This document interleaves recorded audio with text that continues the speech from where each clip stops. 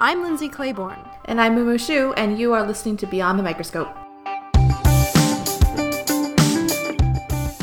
Hi everyone, welcome back for another episode. Today's guest is Adrienne Louchepay-Kouti. She's a research scientist at Southwest Research Institute. Adrienne, thank you so much for joining us. Hi, thank you so much for having me. So let's start with the easy question. What do you do as a research scientist? Okay, so I'm a planetary scientist, so that means I basically study planetary bodies in the solar system. And what I am focused on, or where my interest is the outer solar system. So I study satellites and comets in the outer solar system, basically. And when you say study, what does that mean? Are you looking at pictures? Are you looking at data? How do you study them? Right, so several different ways. There's some photochemical modeling that I do for Saturn's largest moon, Titan. So Titan has a really thick atmosphere, which is very interesting to see in the outer solar system to such a small satellite. And there's a very active organic chemistry that happens in Titan's atmosphere, and that's basically what I study through photochemical modeling. So I sit in front of a computer and I tweak parameters and I look at the output, and obviously the goal is to match the output of the model as closely to observations by spacecraft as much as we can. So I do that half time of my research, and then I'm also a science team member of one of the instruments on the Rosetta spacecraft, which was a highly successful mission that recently ended orbiting a comet for the first time. So I am a science team member for the mass spectrometer on the spacecraft, meaning I look at data that was collected by the mass spectrometer, and then I analyze it, and I draw conclusions as to what might be happening on the comet so that we understand how comets work. Let's go back to Titan just a minute, and we'll come back to Rosetta because that sounds fascinating. When you say you sort of look at the data and you study these models, what data are you looking at, and from how is this data being collected? Basically, the Cassini orbiter provided us with a huge amount of highly, highly valuable data, and it's a highly successful mission. So whatever profiles we get as far as the species in the atmosphere, like density profiles, what we're trying to do is we're trying to model the chemistry and then match the model profiles to the observed density profiles in Titan's atmosphere. And what's the, I guess, what's the purpose of doing this? That is to understand what's happening physically in this planetary atmosphere. So like I said earlier, Titan is really interesting. Like, first of all, it's a large satellite, but it is a small planetary body to possess such a thick atmosphere, right? So we don't really understand why it has one to begin with. Now, there's not only that, but like I said, there's a very active organic chemistry that happens in its atmosphere. So its two major atmospheric constituents, nitrogen and methane, get broken apart and ionized by solar photons. And this initiates a very complex chemistry that cascades down and ends up making really, really, really heavy organic molecules and ultimately haze particles, which is basically that orange haze that we see when we look at an image of Titan. So the purpose of it is really to understand what is happening physically and chemically in Titan's atmosphere that results in the outcome that we see. Is there anything else remotely close to this, or is Titan sort of its own strange thing? Pluto, surprisingly, is similar in the aspect of chemistry. Now, Pluto has a very thin atmosphere, but it's also mainly composed of nitrogen and methane. So what we see is that the chemistry that happens on Titan is very similar to the chemistry that happens on Pluto. And we know this, or at least have some idea about this, based on the recent New Horizons flyby and the data it provided, which was also very valuable. So did you mention the New Horizons stuff? Did that change the research you were doing, or is it just nice to have a reference that's more specific or more data friendly? No, it definitely changed it because, for like someone who does photochemical modeling and someone who is focused on Titan, Pluto is the next logical step, especially in the light of these great data that we got from New Horizons. Now, I'm not part of the mission, New Horizons, but we can look at publications and the data that's being shared, and then we can use those to tweak our models in a way that they're more representative of Pluto, and then look at what happens there. So that's also something I started working on recently. What's the timeline for something like this between data collection and then when you get it to kind of analysis and finding some type of conclusion or result? Well, that usually depends on the mission and how they decide to handle their data sets, how quickly they decide to publish the data. Learning all of this stuff and learning the breakdown of the atmosphere, what's the next step on that? What do you do with once you can model it, or once you think you can model it? What does that help you do next? Okay, so I don't really model that with the comet. I do something else. I look at these data from the atmosphere, and what I'm interested in is the ices of the comet itself, so the composition of the comet. And the reason I'm interested in that, and the type of ice, is that it can give us information on the conditions in the beginning of the formation of our solar system. So comets... so just minor things. Yeah, no big deal, How did our solar system form? Who cares? Yeah, exactly. Yeah, so comets are generally thought of as leftover material from the time of the formation of the planets and even before. So since they're these, well, I hate to say it, but primitive bodies in a way, when you look at them, they're still the best preserved material from that time. And if you look at it, that really can tell you a lot about the conditions present at that time.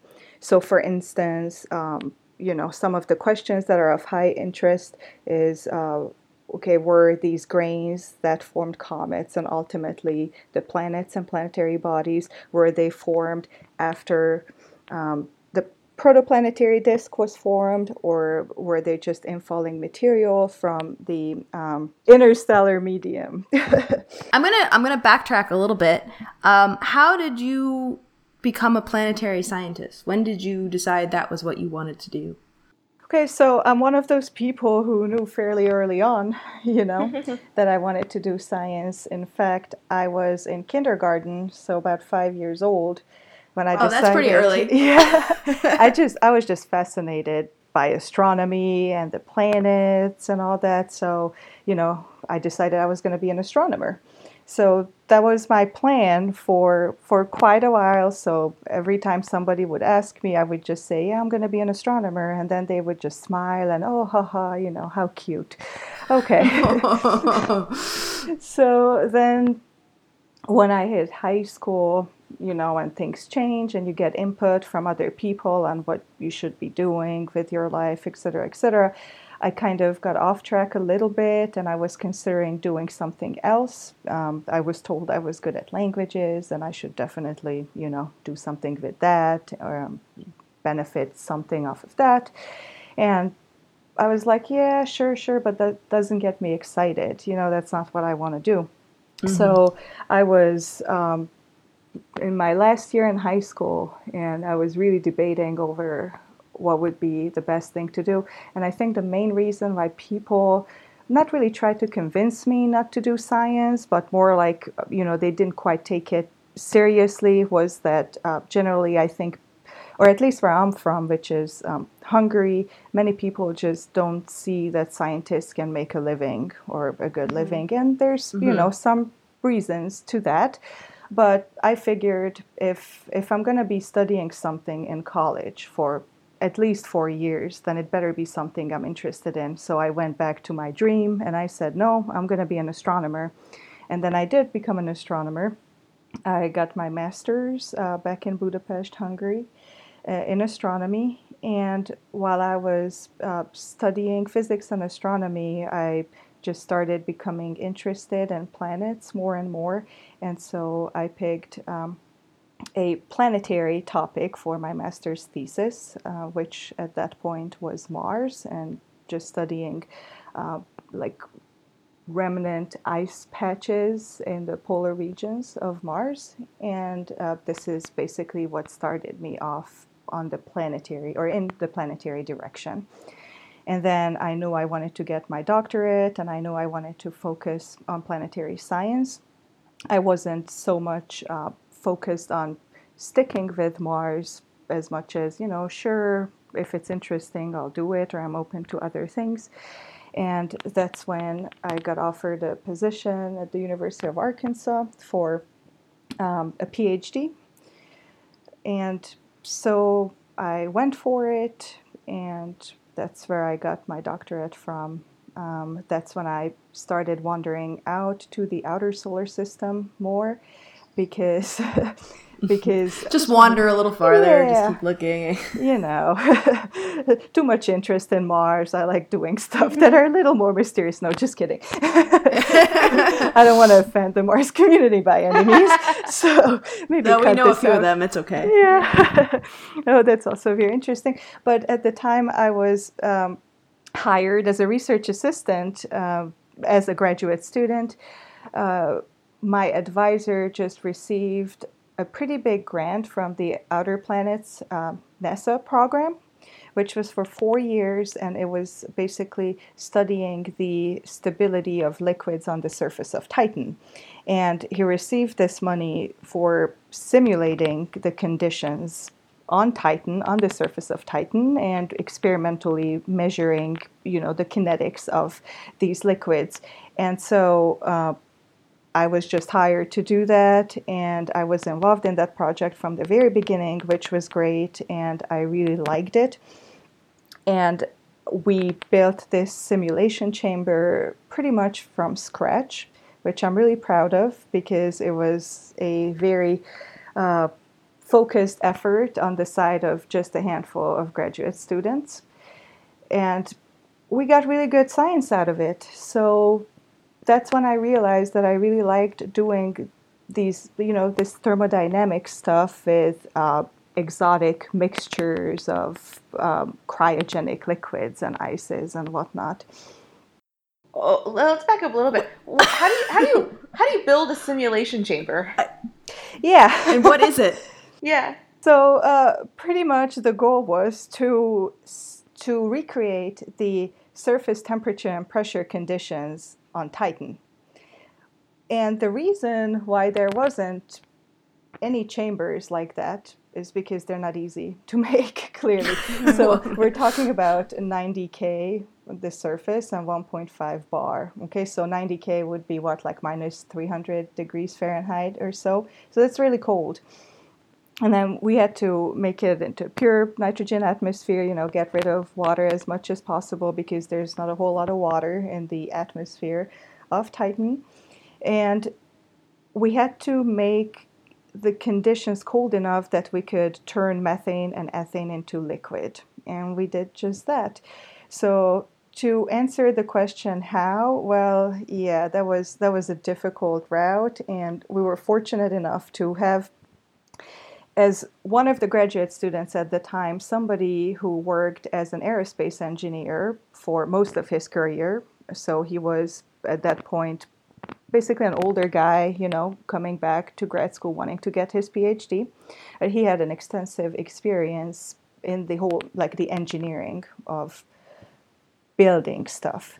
And so he took the lead on it and directed us like how to make it work. And this literally involved just salvaging stuff laying around the lab, from that, to ordering like obviously more sophisticated, more expensive stuff from the grant that my advisor had.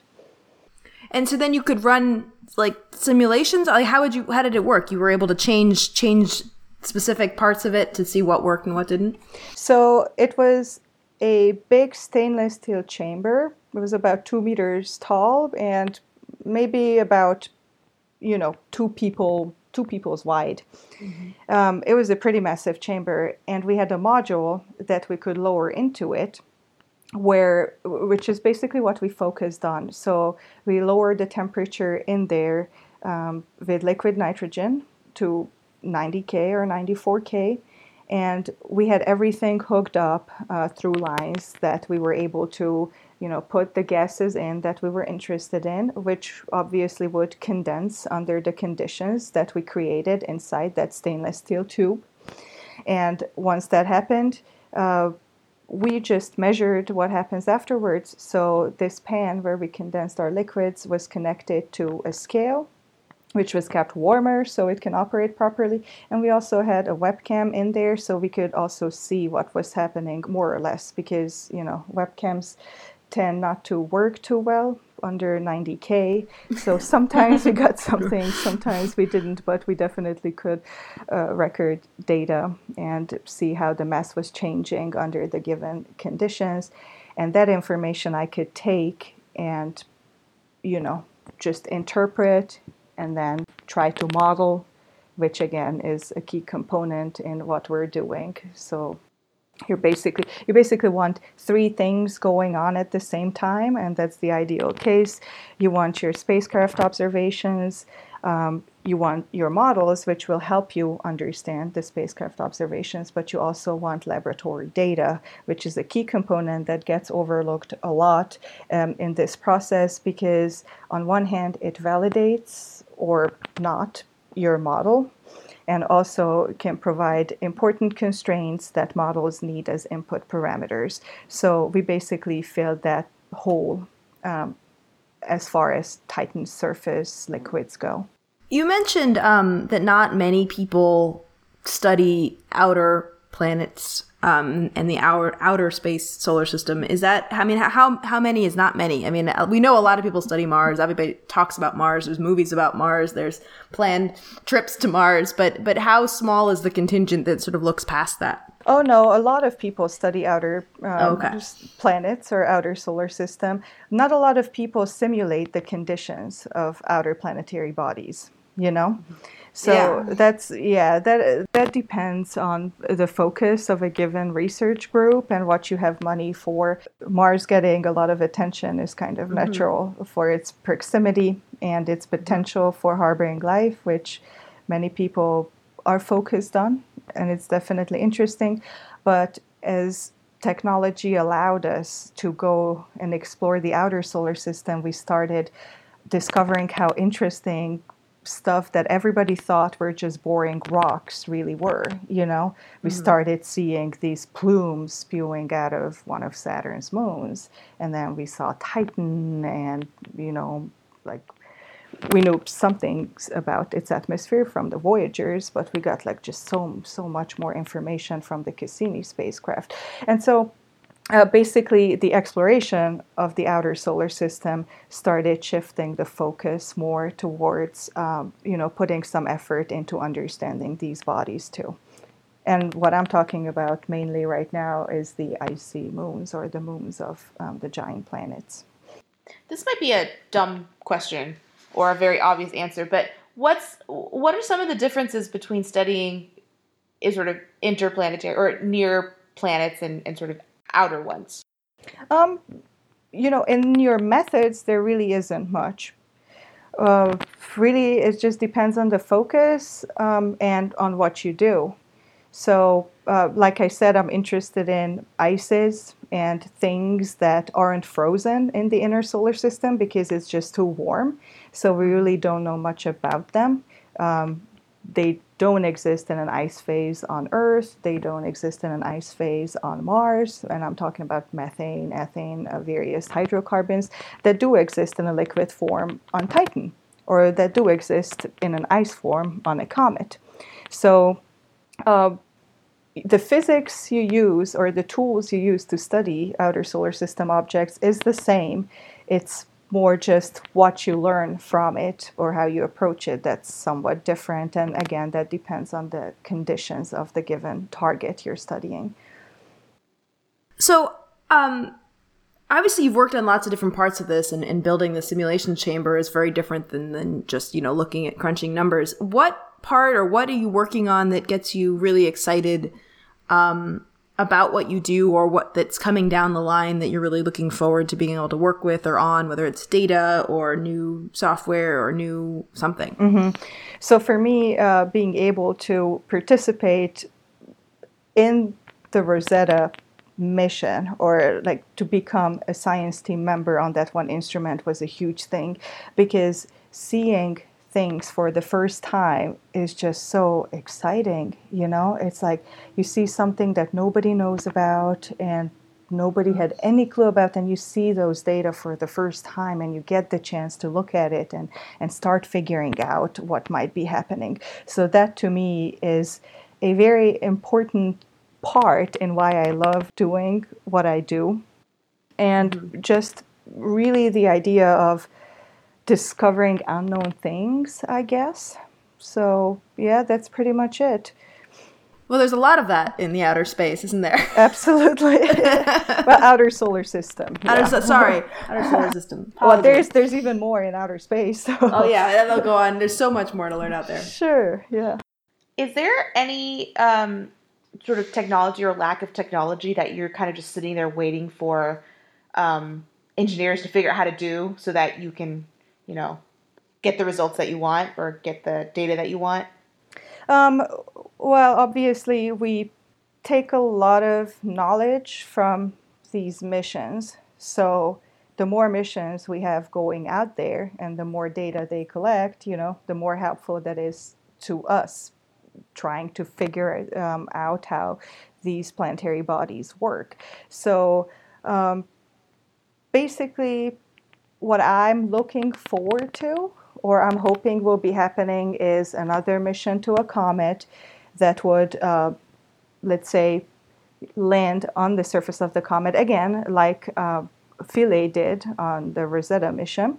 But this time I would be just so interested if somehow we could solve digging down into the nucleus and just looking down there, what's there, what kind of ice is it, what phase does it exist in, like how does the interior of a comet look.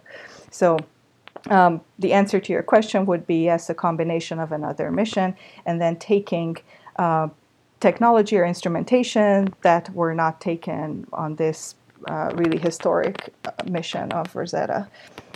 No, I mean, how quickly does tech change with what you're working on? I mean, is it like, you're pretty, I mean, we know that when you send a satellite or on a mission, I mean, it's decades in the making, or many years in the making, and the computers that are on this thing are obsolete by the time they even go into space. I always marvel at that. The computers are running, things we'd never work with here on Earth. But how quickly does that kind of stuff change or become usable, or does it decades or forever in the making? So I think most of the technology exists. The challenge is making it small enough to fit on a spacecraft, or making it operate properly under the given conditions. So that, I think, does develop as there's need for it. And like you said, there is usually quite a big time frame that occurs between, selecting what instruments will go on a given spacecraft and then that spacecraft actually launching and going out to space. So typically, these things, they make them happen, just like they did with the mass spectrometer on Rosetta. No other spacecraft carried a mass spectrometer with the capabilities of this one, and then Rosetta did, and it's great. So I'm hoping this will be something that will be put on some other spacecrafts in the future, studying other planetary bodies. So the mass spectrometer data that you're using is nobody's ever had that data before, right? No. Not from a mass spectrometer. No, not from space, or not from space. not measuring a planetary body. Correct. Well, but that's exciting then, because you're not only are you learning something new that people don't have, but you're messing with data that many people or most people haven't even gotten to play with. Oh, before. absolutely. And that's what I meant by the excitement of being able to see these data for the first time, and just being the one who's like, oh my gosh, like this is awesome. So, yeah. How often do you say that when you're sitting at your computer? Yeah, that depends. Are you ever sitting there going, wow, this is so cool? Yeah. And that's mainly when I push through the hard part and I do see something interesting. and then I feel it was all worth it. But, there's a lot of cussing that goes into it beforehand. So, yeah. I think we've all been there. For that I like that visual, just like scientists sitting around cussing. Oh yeah.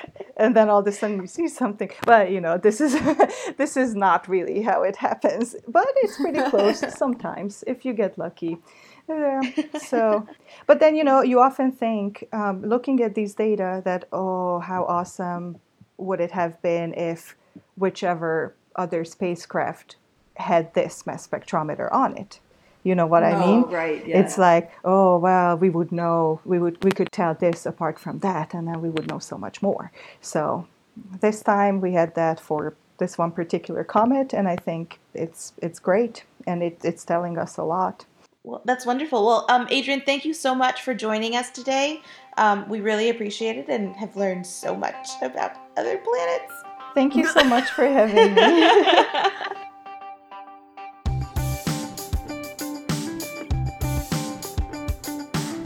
Hey, you're still here. Thanks for sticking around to the end of the show.